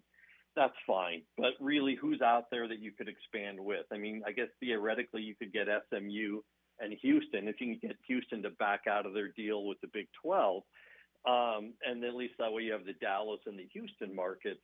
But again, the entire move is about money. You look at what the Big Ten did last year, and they handed out $680 million mostly from TV revenue to their members. The Pac-12 schools got $344 million. So, UCLA did it because of money. Both schools did it because of money. They can talk about all the like-minded schools in the conference and partnerships and yada yada yada. It's about money. Right. And the big UCLA. Go ahead. I was going to say UCLA right now has a budget deficit in the athletic department of a little over $100 million. And so, the West Coast schools got hit hard because of COVID and playing in empty stadiums. They only played 6-7 games that year, so there was reduced TV money. UCLA has bought out a basketball coach and a football coach in the last 5 years. There are all these things. And UCLA is also a school. I think this is different than so many other places we're used to talking about. There is a definitive line between the administration and the athletic department. Gene Block, the chancellor of the school, I don't think I saw him at more than 2 or 3 events total the entire time I covered UCLA. But he will not help bail out the athletic department. When Cal went into debt, the administration said, we'll cover it off for you. Gene Block's answer for the athletic department and athletic director Martin Jarman is to give them low-interest loans to help get out of trouble. That's absurd. So now you're looking at the Big Ten money, and it's a no-brainer. Of course you're going to take it. All right, hold that thought. We have to take our last break. We'll be back with Tony Siracusa talking UCLA, Southern Cal to the Big Ten, and we'll follow up with what it might mean to the ACC. You're listening to The Drive. Without Josh Graham, I'm Dave Goren. We'll be back in a flash. Let's get the show going. It's The Drive with Josh Graham.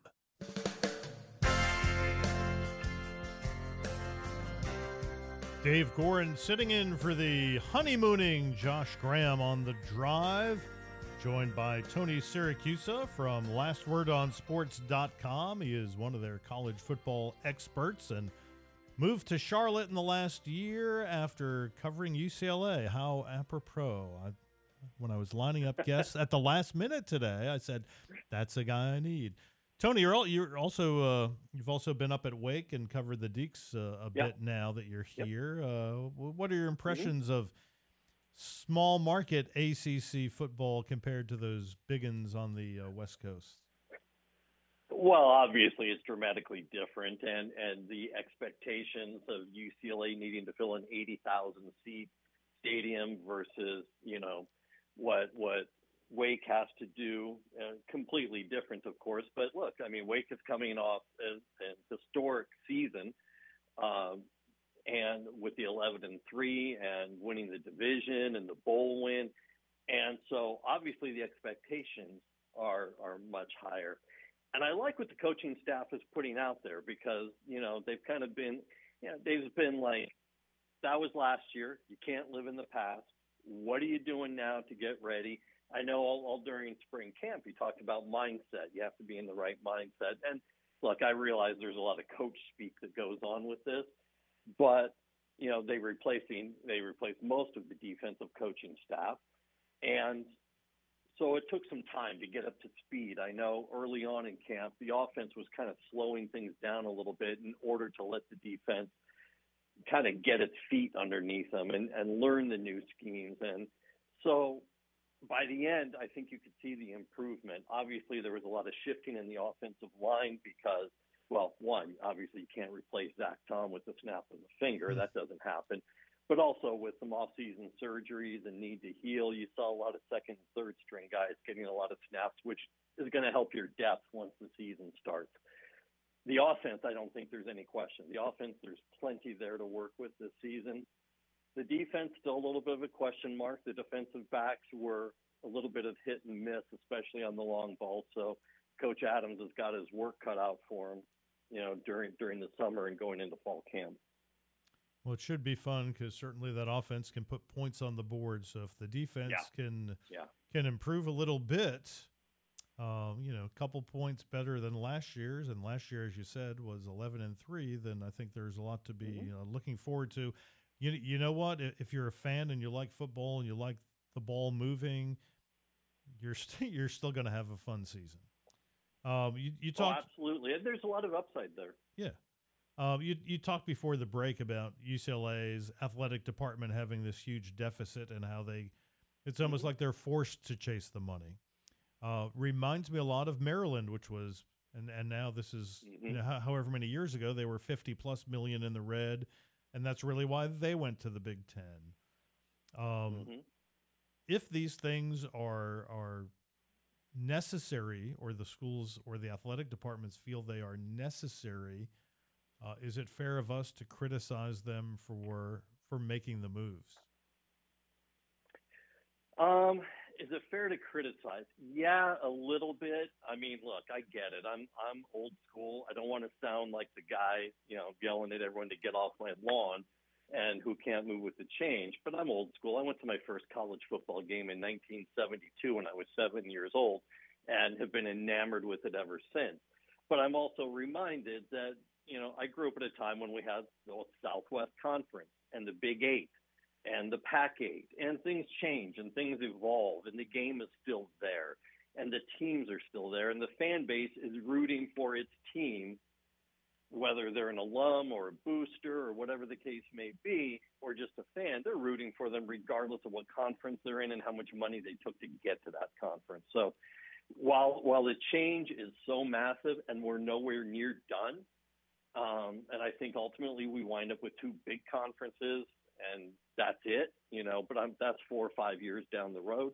I think the game is still there. And I think come this September, people are going to have their rooting interest regardless of what's going on with all the changes.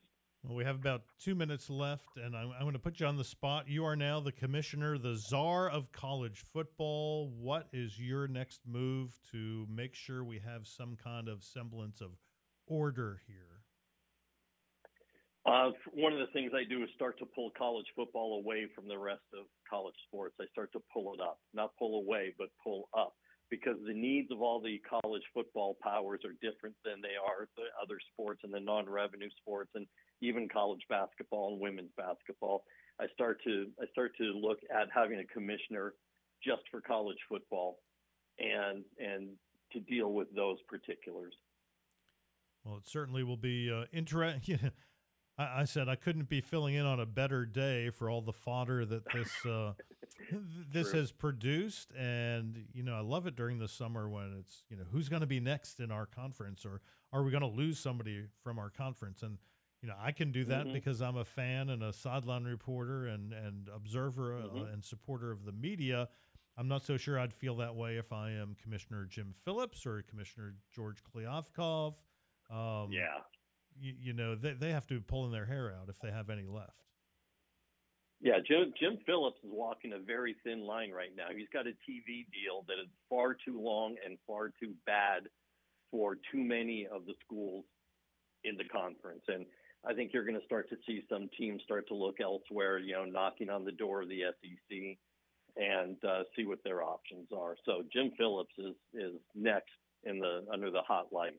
And it'll be interesting because allegedly that granting of rights through, 2035 That's correct. Locked all those schools in, and they're saying, well, now all these other schools are, it's always more keeping up with the Joneses and the Ohio States and Correct. the UCLAs and Southern Cals now. So it'll be interesting to watch, and I do not envy him making however much he makes in his job.